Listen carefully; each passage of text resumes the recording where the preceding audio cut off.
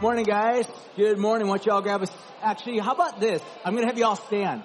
So how about y'all stand, open in your Bibles to the book of 1 Peter chapter 3. 1 Peter chapter 3, we've been in a series where we're actually going back into the book of 1 Peter, and we've kind of been in 1 Peter for a long time, but a little bit of a diversion. If you've been with us for the past several weeks, you already know that, and I can explain it. You can go back and listen to the podcast. Hopefully it's been helpful and informational for you as well. If you guys don't have Bibles, raise your hand. We have some ushers that would love to get you a Bible. The next slide, I have a passage that we're going to be reading together. So just quick little roadmap as to what we're going to be doing. Today we're going to basically finish kind of a lengthy section of Scripture in the book of 1 Peter. So it will cover from verse 7 on down to like 17. So it's kind of lengthy. I'm not going to read the entire thing just because of that. We will get to all of it in just a moment. Then next week we will finish the rest of chapter 3, and that will kind of lead us into a brand new season, actually coming up to the time of Easter. So Easter's already sort of in the pipeline.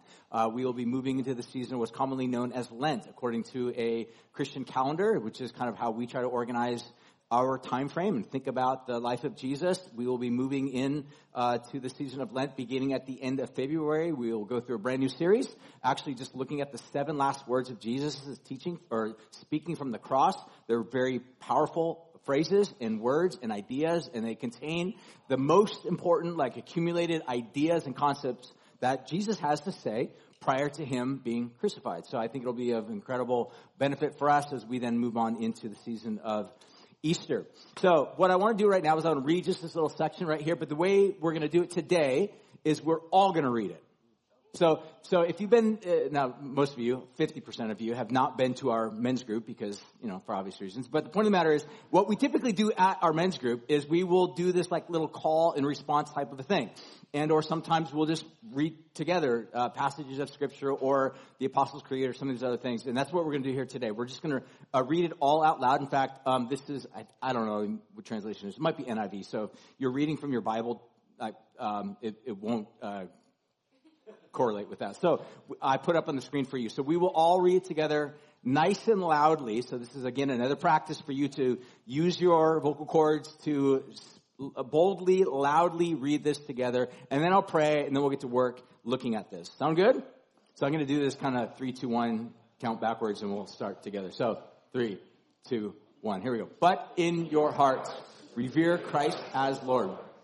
Always be prepared to give an answer to everyone who asks you to give the reason for the hope that you have. And do this with gentleness and respect. A little bit of a typo there. Sorry about that. I just caught that. Do you guys see a lot of my typos that I put on there? How many of you, I want to know who you people are. Raise your hand that you notice them. Okay. All right. Yeah. Some of you guys noticed me nudge. Why are there always so many typos? I take full credit for that. I don't have an editor. You're welcome. So anyways, I'm going to pray right now. We're going to get to work looking at this large passage of Scripture. So Jesus, right now, we just collectively say that we need you. We want to know what it means to honor Christ as King over our hearts. And not just over our hearts, but over our lives, over our thoughts, over our careers, over what we think is sexuality and how that defines so much of our landscape. Jesus, if indeed you are King, Supreme King, that means there's a lot of rivals to that right now that we have to maybe confront. So we ask God right now for transparency and honesty, and that we truly would just regard what Scripture teaches us to honor Christ as King. So we entrust this time in your hands. We pray these things in Jesus' name. We all said, Amen. All right. Why don't you all grab a seat? All right. I got a lot to say today, but I'm going to keep it within a parameter. You're welcome. I want to do a quick little intro, and I have some little intro statements. I'll just kind of go along with what I'm going to say, and then there's a book recommendation I have. I recently had just read this book the past couple weeks, and I was like, this goes along a lot with just the teaching in the book of Peter. So I would highly recommend maybe just checking out, get an audiobook version of this. But I want to start off by just simply saying a handful of things. So number one, God cares about our lives and how we live them. Number one, God cares about your life, how you live it. And this is also just the idea of basically saying, in contrast, again, much of Western Christianity has kind of been focused upon a belief statement. In other words, as long as you confess with your mouth that Jesus Christ is Lord, then you're good. You're in the kingdom. You're going to heaven one of these days when you die. But you can live, it's almost like free pass. You can live as hell. And I would suggest that is not Christianity. That's a variant form of Christianity, but it's not Christianity. Christianity involves the sum total of everything about who you are, your life, how you think, how you feel, all of this involves the sum total of everything. God cares about the entirety of your life. Secondly, that I have written up on here as well, society claims to care about our lives and how we live, all right? And then there's just some things that I've written out. So again, if there's more like typos or misspellings, whatever, it's all on me. And I went on to write, it has catechized us into believing that we are our own and we belong to ourselves. Marketing it as, so it's kind of like the big marketing campaign, you are self-belonging people. All while supplying us a milieu of options to choose from. And this is the big general theme and idea that kind of runs throughout culture right now, is that you can be whoever it is that you want to be. Just choose your own path. You are self-belonging. You belong, if I can put it this way, you belong to yourself. That's the claim. You are your own master of your destiny.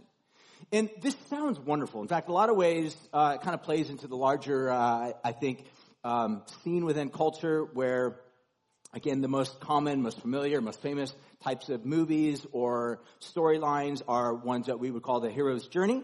You know, this kind of involves stories like Lion King to The Matrix to Lord of the Rings trilogy to, you know, Star Wars, where you have this person that kind of starts out their life just, you know, lowly. It's kind of horrible life, self-existence. And then they begin to realize, oh my gosh, there's life beyond, you know, Tatooine or wherever it is. It's like, there's life beyond just the, you know, not Hobbiton, you know, but what's that called? What's the Shire? I can't even believe it. Please forgive me.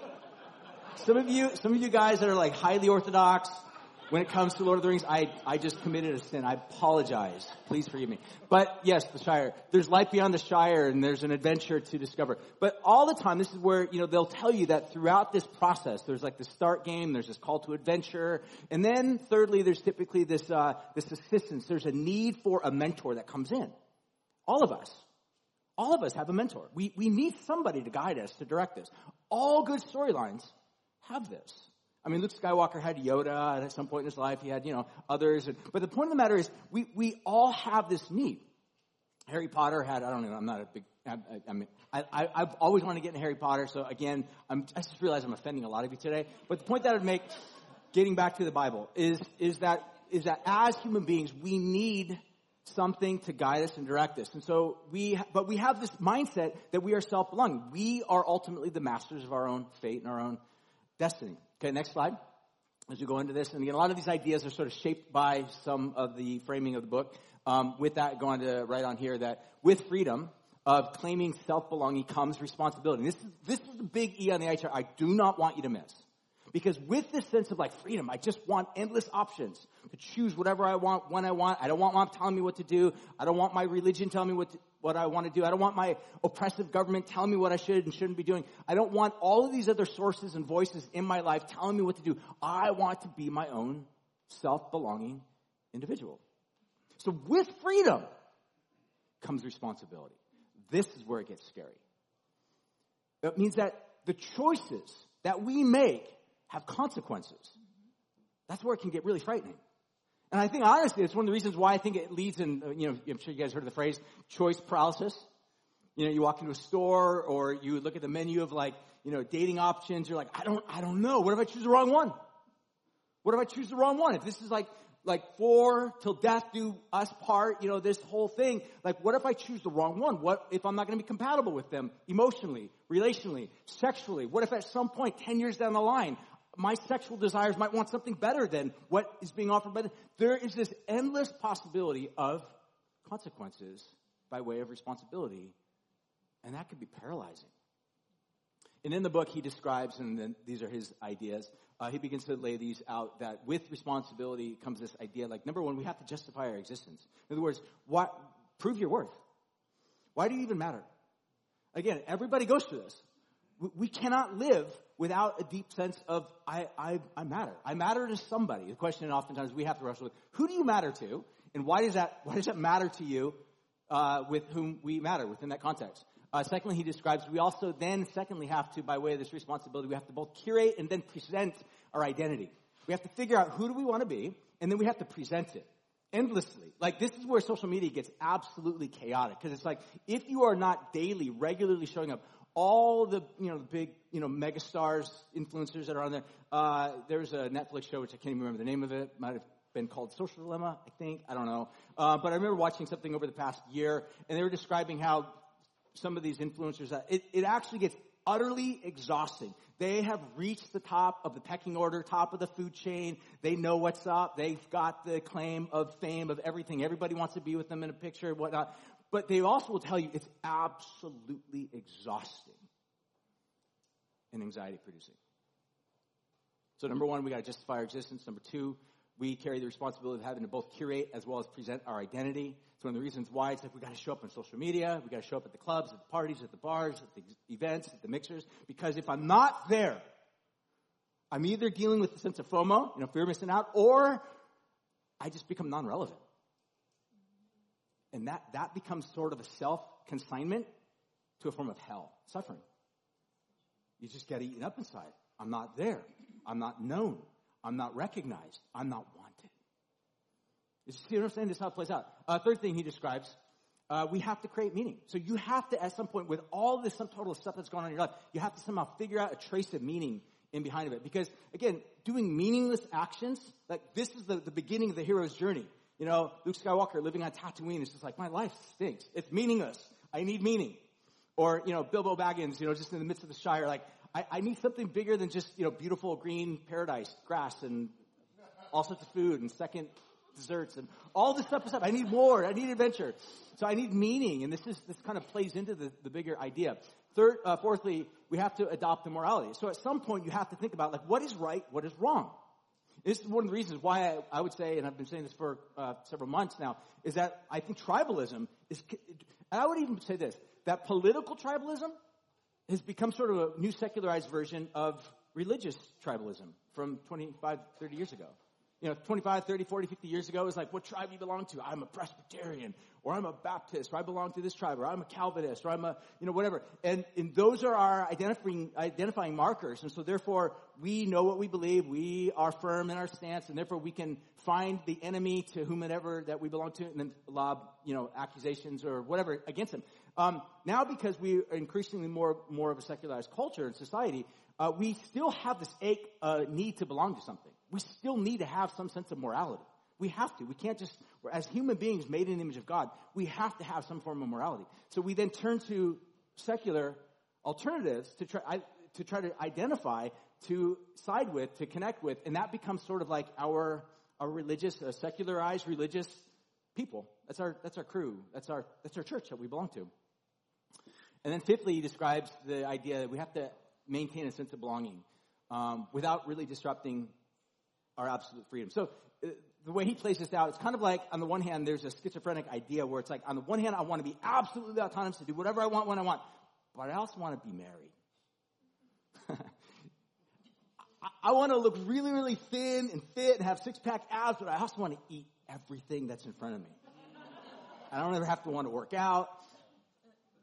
We want absolute freedom. We want access to all of these choices and options in front of us. There's endless possibilities, but we also recognize that with that comes responsibility.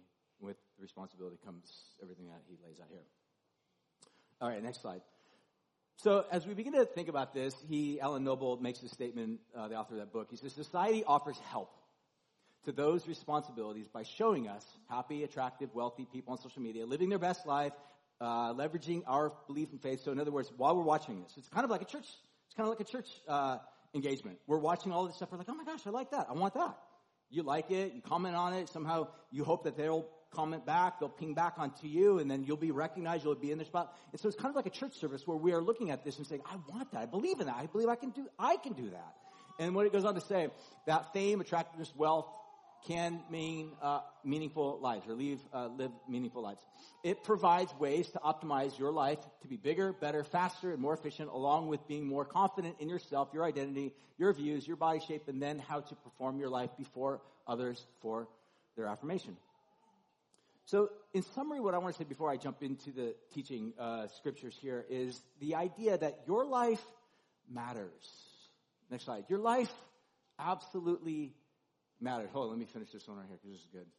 It goes on to say, researchers are finding that today people are perceiving that their social context is increasingly demanding, that others judge them more harshly, and that they are increasingly inclined to display perfection as a means of securing approval.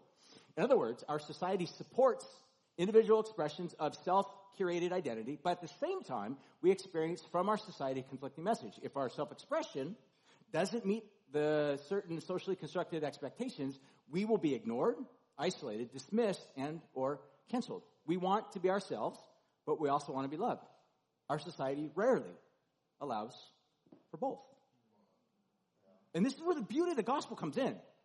God says, no matter how broken, messed up you are, no matter how much you fail, I'm never going to cancel you because I was canceled for you. I was crucified. It's the ultimate form of canceling. And therefore, I offer a place for you at the table.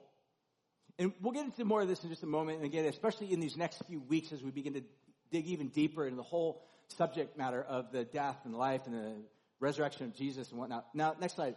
How you choose your life matters. So therefore, choose your template carefully. If you want to put it in the context of storyline or myth, choose the mentor that you're going to follow carefully. And do not ever think, don't fall for the myth or the lie that I'm just mentorless. I just choose my own destiny. You do not. Absolutely, you do not. There are so many studies today that have just proven that is not the case. I mean, social media is wired. Facebook, Instagram, Twitter, all of these companies are wired in such a way so that they can somehow capitalize upon your thinking and help shape the way that you think. We are not just blank slates. We come to life with ideas that we're trying to resist and fight off and throw off, and other ideas that are attractive that we hold on to, and that shape us, that have a gravitational pull of our soul into its reality. So with that being said, choose your life and your template carefully, because it will inevitably lead to either a good life that Scripture describes as one of like fulfillment, satisfaction, where God looks upon you and you sense His delight and His joy, or it can oftentimes lead to one full of regrets. It will either lead to a life that's filled with reflecting the character and the image of God, or it will lead to a life that distorts the character and the image of God. It will either lead to a life that loves other people by humanizing them, rehumanizing them, or it will lead to a life where you will be taking advantage of other people. They will basically be your pawns in the scheme of your life so that you benefit off of taking advantage of them. Or it will lead to a place where you are going to be doing good. Which from that, you're going to be caring for your environment, society, politics, life, all the things that make for life around us. Or we will contribute to the brokenness. And or we will embody just simply an apathy of just like, I don't really care. I don't really care what's going on. But I would suggest that how we choose the template, and this is where I think it brings us right back to the passage that we just read, that as we honor Christ in our hearts, that has a shaping effect upon our lives and how we live. So with that, I want to jump right back into the passage, and I want to basically look at verses 7 all the way, verse 8 all the way down to verse 17. The way that I want to do this, I want to do this backwards. So again, I want to start with this section where we just read that little moment, that spot right there, and I'm going to move all the way back to verse 8. So again, I want to frame this in the bigger context, that Jesus actually reshapes everything. But the way that Peter writes this, and again, he's writing to a group of Christians that are living in the first century. And again, if you've been with us for any length of time, you know that you're already familiar with the script. But if you're not, then hopefully that'll be helpful. But the big idea is that Peter's writing to a group of followers of Jesus that are living in a culture that is widely hostile to them. And so, therefore, they're trying to make sense of how do we faithfully live our lives devoted to Jesus in spite of the culture that keeps constantly pushing back on us, keeps constantly trying to find fault and wrong with us, and keeps constantly trying to attack and destroy and distort who we are as human beings. And Peter's message to them over and over again, cling to Jesus. Live faithfully to him. Love your neighbor. And do that on repeat. And in the end, you will discover that Jesus will always be there with you, by your side, and the hope of eternal reward is massive. You might be snuffed out in this life. You might face cancellation in this life. You might have your words and your lives misunderstood in this life. But in the end, you have Jesus, who will be your great victor. So, with that being said, I want to just jump right in, take a look at again, going backwards, verses 15 through 17. I'm going to read this, make a couple comments, we'll move on to the next one. Peter writes in verses 15 through 17, he says, "But in your hearts honor Christ as Lord, as holy." I'm reading from the ESV right now, and the big idea is Jesus. Honor him, recognize him. What is honor? Honor is basically a way of acknowledging. It's showing respect and duly received appreciation for who he is. Why should we do this? Because he's going to go on later at the end of the chapter, which we'll get to next week, is that what Jesus did is he gone through a whole sort of forms of suffering on our behalf for us. In other words, he is deeply, deeply trustworthy. And so therefore he says, honor Christ with your life. Jesus is worthy of honor. And he goes on to describe, then he says, always be prepared to have a defense for anyone who asks of you the hope that is within you. The word defense is the Greek word apologia. We oftentimes hear the word apologetics. Have you ever heard that phrase? The big idea is have an answer. Know how to be able to describe, articulate. Not just with words, definitely with words, but also with your life. So that when people look at your life, that they will see how you live, how you speak, your life that you are following, and be able to identify. There is a life here that points to, ultimately, something beyond yourself, to Jesus. So live in such a way that your life itself is just apologetic. I think the greatest apologetic is love. Is demonstrating love towards God, love towards others, and what we like to describe as a church. Like these are the big main things. Our mission, our vision as a church is to love God, love others, and to do good. So I think as we embody that, live that, it points to, as an apologetic, gives an answer to those that are like, oh, what are Christians all about? Again, I think we can all point to the fact that Christians have not always done a great job at this. We can all think of examples of ways in which Christians have failed or megastar pastors have fallen and done something horrible. And again, there's plenty of them. And I would even add, it's really easy to just point to those things. But it's not easy to embody those things, to live those things. And we're called to live those things. And this is exactly what he's describing. Then he goes on to say, but then do this, be able to give an answer with gentleness and respect. Then he goes on to say, having a good conscience, so that when you are slandered, those who revile your good behavior in Christ may be put to shame. Verse 17, for it is better to suffer for good, if it is God's will, than for doing evil. And this is really important to note, that part of the landscape of following Jesus does not mean everything in life, just because you follow Jesus, life is going to go awesome. There's going to be times that it will be very challenging, very difficult, what Peter describes as suffering. We will face suffering. In fact, I want to be really clear on this. I don't care if you're a follower of Jesus or you're a follower of the systems of this world. If you're very, very faithful to societal standards and say, I'm just going to live the best secular, humanistic lifestyle as I can, you will face deep suffering. We cannot flank it. It's there. It's part of living in a broken, messed up world. We will not only incur suffering oftentimes upon ourselves, but we will also sometimes inflict suffering upon other people. We'll be the source of it. And what Peter's suggesting here is that as we honor Christ as Lord, and as we give a defense by way of our lives in an attitude of gentleness and honesty and humility, then we will be able to, as we go through suffering, we will be able to go through suffering in a unique way that hopefully resembles the type of suffering that Jesus himself had gone through, which that's where he's going to get to next week. So, 1 Corinthians, this is the sum thing that I want for us to really point out. 1 Corinthians chapter 3, verse 23, and then later on, chapter 6, verses 19 through 20. If you want, you can write this down. I don't know if you and I have it up on the screen, but just listen to what he has to say. He says, you belong to Christ, and Christ belongs to God. So does it raise the question, who do you really belong to? Who do you really belong to? Or maybe to whom do you belong, right? Is that more better English? More better? Yeah.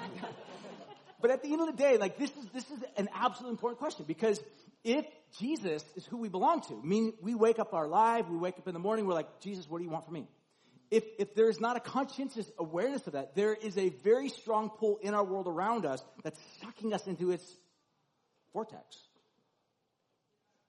And we may think that we've got the strength to avoid it, to counteract it, to counterbalance it. But the point of the matter is that we oftentimes are shapeshifters. We drift through life, shaping the way that we look to fit into certain circumstances. We just can't avoid it. I mean, it's like junior high on repeat for the rest of our life. I don't care how old you get. We will keep doing the same thing over and over and over again because part of the core of who we are as human beings, we want a sense of meaning, and we want to be known and loved.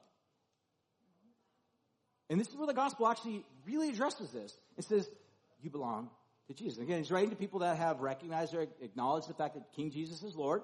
And then he goes on to say, chapter 6, he says, your body is the temple of the Holy Spirit. I'm sure you guys are already familiar with this. From whom you have come from God. And then he goes on to say, you are not your own, for you have been bought with a price. So therefore glorify God in your body.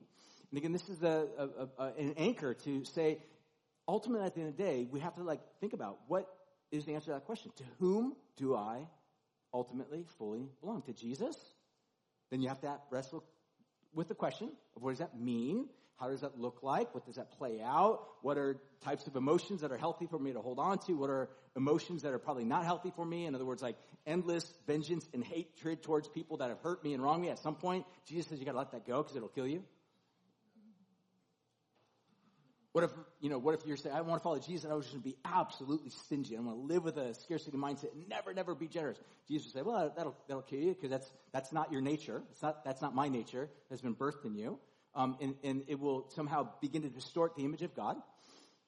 But this is the important thing that as we begin to unpack this and think about this, it's this big idea, who do we belong to? Again, Alan Noble says this, in terms of addressing specifically Christians. Listen to what he says. Very carefully listen. He says, many Christians today in the West have related to Christ or his church as something that enhances their life. It's like a gym membership or a subscription, rather than something we fully belong to and are welcomed into. The problem is that when Christ or his church confronts our idolatry or self-expression, it's really key, we simply cancel our belonging and find something new, since fundamentally we have consumed the cultural narrative that we belong to ourselves. Think about that. So in reality, when we find ourselves sometimes having someone maybe in our lives that's been like a mentor, but hey bro, you sleep with your girlfriend is sinful. Jesus doesn't like that. He wants you to not live like that. You have a choice now of saying, I don't want to be part of this. This is what's happened. Either your idolatry or your idol of self-expression has been confronted. And that can feel painful, but that can also become the pathway to a brand new world of healing and wholeness, where you actually become part of this project of renewal and resurrection and healing. Again, that's just one example. You can put countless ones into that little slot right there. But the point that I would make is this. All of it boils down to this question. Who do I belong to? If I belong to Jesus, then that means that he has claim on my life. And how I think and how I live and how I treat all these other little aspects in my life. So what I want to do right now as we continue through this, I want to wrap it up with some final thoughts because the second thing that we're going backwards is look at the idea of actions, that this begins to affect our actions. He goes on to say, do not repay evil for evil or reviling for reviling, but on the contrary, bless, for you were called to that so that you might obtain a blessing. Then he goes on and he quotes from extensively from Psalm 34. I'll just read it. He says, for whoever desires to love life, see good days, let him keep his tongue from evil and his lips from speaking deceit. Let him turn away from evil and do good. Let him seek peace. Let him pursue it. For the eyes of the Lord are upon the righteous, and his ears are open to their prayer. But the face of the Lord is against those who do evil. Verse 13, he says, now who is there to harm you if you are zealous for what is good? But even if you should suffer for righteousness' sake, you will be blessed. Have no fear of them, nor be troubled. So again, he addresses the fact that following Jesus, having Christ as Lord, having our lives devoted to him will not only impact the idea of the authority structure in our lives. In other words, who is the authority that we turn to? Who is the master, the mentor, the sage that we follow and we let them dictate and guide and shape our thinking and our understanding? Secondly, it affects our actions. And thirdly and lastly, it affects our attitude. Listen to what Peter chapter 3, verse 8, and then we finish with this.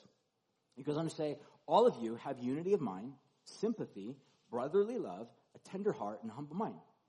So he begins to identify like how we think about other people. Not just what we do, but also how we think about other people gets adjusted and transformed and reshaped. Ephesians chapter 4, verses 1 through 6, Paul the Apostle says something like this. I urge you to walk in a manner that's worthy of the calling to which you have been called, with all humility and gentleness, with patience, bearing with one another in love, eager to maintain the unity of the Holy Spirit in the bond of peace. There's one body, one Spirit, for which you were called, one hope that belongs to your call, one Lord, one faith, one baptism, one God, one Father of all, who's over all, through all, in all. The big point that he's making here is that Jesus has claim over his church, which means Jesus has claim over our lives. And what Jesus cares about is building his community, his family, as a community. That is a family that loves one another. This is why, again, the idea that I think some of the challenges that we face as Christians in our culture is we want to jump to emotional counter-strikes upon a culture that we see just around us going into chaos. And so, again, it's the idea like Christians have this tendency to attack other Christians publicly. It's like, I have a grievance against another fellow Christian, so I'm going to go immediately to social media and just post all my rants against this person without having dialogue, sitting down with them over coffee. And again, I would strongly acknowledge that as tempting as this is, you have to ask the question, does this represent the life of Jesus? Or does it more just reflect the way of society at large? To whom do you belong? Who holds claim over your soul? Lastly, I'm going to have Dan and the team come on up, and as they're coming up, I want to just read a quick little statement from a guy by the name of John Stark. He's a pastor and a writer, and he just simply said this. In fact, he was kind of writing this about the book that I had made reference to in his summary thoughts. He says, a life belonging to Jesus, and let me set this up. He's pointing out that following Jesus is its own reward.